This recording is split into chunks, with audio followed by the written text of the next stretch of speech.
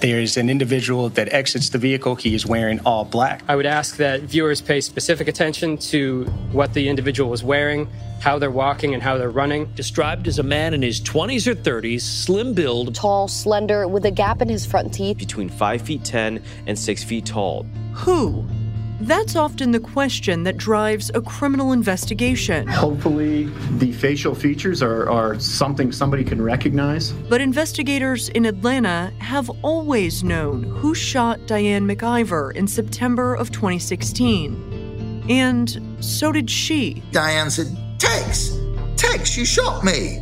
You damn shot me. She was shot by her husband, Tex McIver, and she knew it was him because she handed him the gun. She goes in there and in a shopping bag, like from a supermarket, a plastic shopping bag from a supermarket, is his gun. But Tex says he doesn't remember pulling the trigger, that he doesn't know how the gun went off, that the whole thing was an accident. I remember Tex saying to me when we were wheeling her in, we thought she'd be fine. I'm never going to hear the end of this. It's a story Tex McIver has always stood by. He loved his wife, and he never would have harmed her on purpose. But is that story true? Or was there more to the McIvers' relationship than even their closest friends might have realized? I've never seen a couple as much in love as these two. It was real. It was really real. It wasn't make-believe. This man was the consummate gentleman at all times. They really genuinely loved each other. You're not going to find anyone to say that they had a bad relationship. They had a wonderful relationship. It's a love story, but was there more to this story? About love and money and jealousy and spite in this relationship.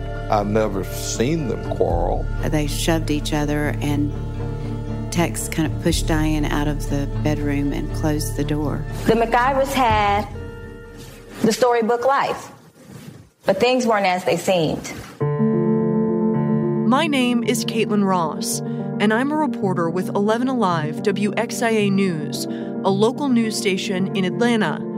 In the first season of this podcast, The Officer's Wife, my colleague, Brendan Keefe, investigated the shooting of Jessica Boynton, the wife of a small-town cop in Georgia. Our closet was not the Matrix. It couldn't have happened like that. This season, I'll be looking at the case of Diane McIver, a wealthy businesswoman who was shot in the back by her husband of 11 years. Why would it happen? Why would this couple who are living out the golden years of your lives, you've worked so hard, you've got all this money, you finally found the love of your life, and now one of them is shot and dead and the other one is accused of doing it? It didn't make sense. We'll piece together what led up to the shooting and try to figure out whether this really was an unthinkable accident or something else. He had absolutely no reason to murder his wife. And it's just an accident. It's a horrible accident, but that's what it is. It's an accident. And the question is, how does a gun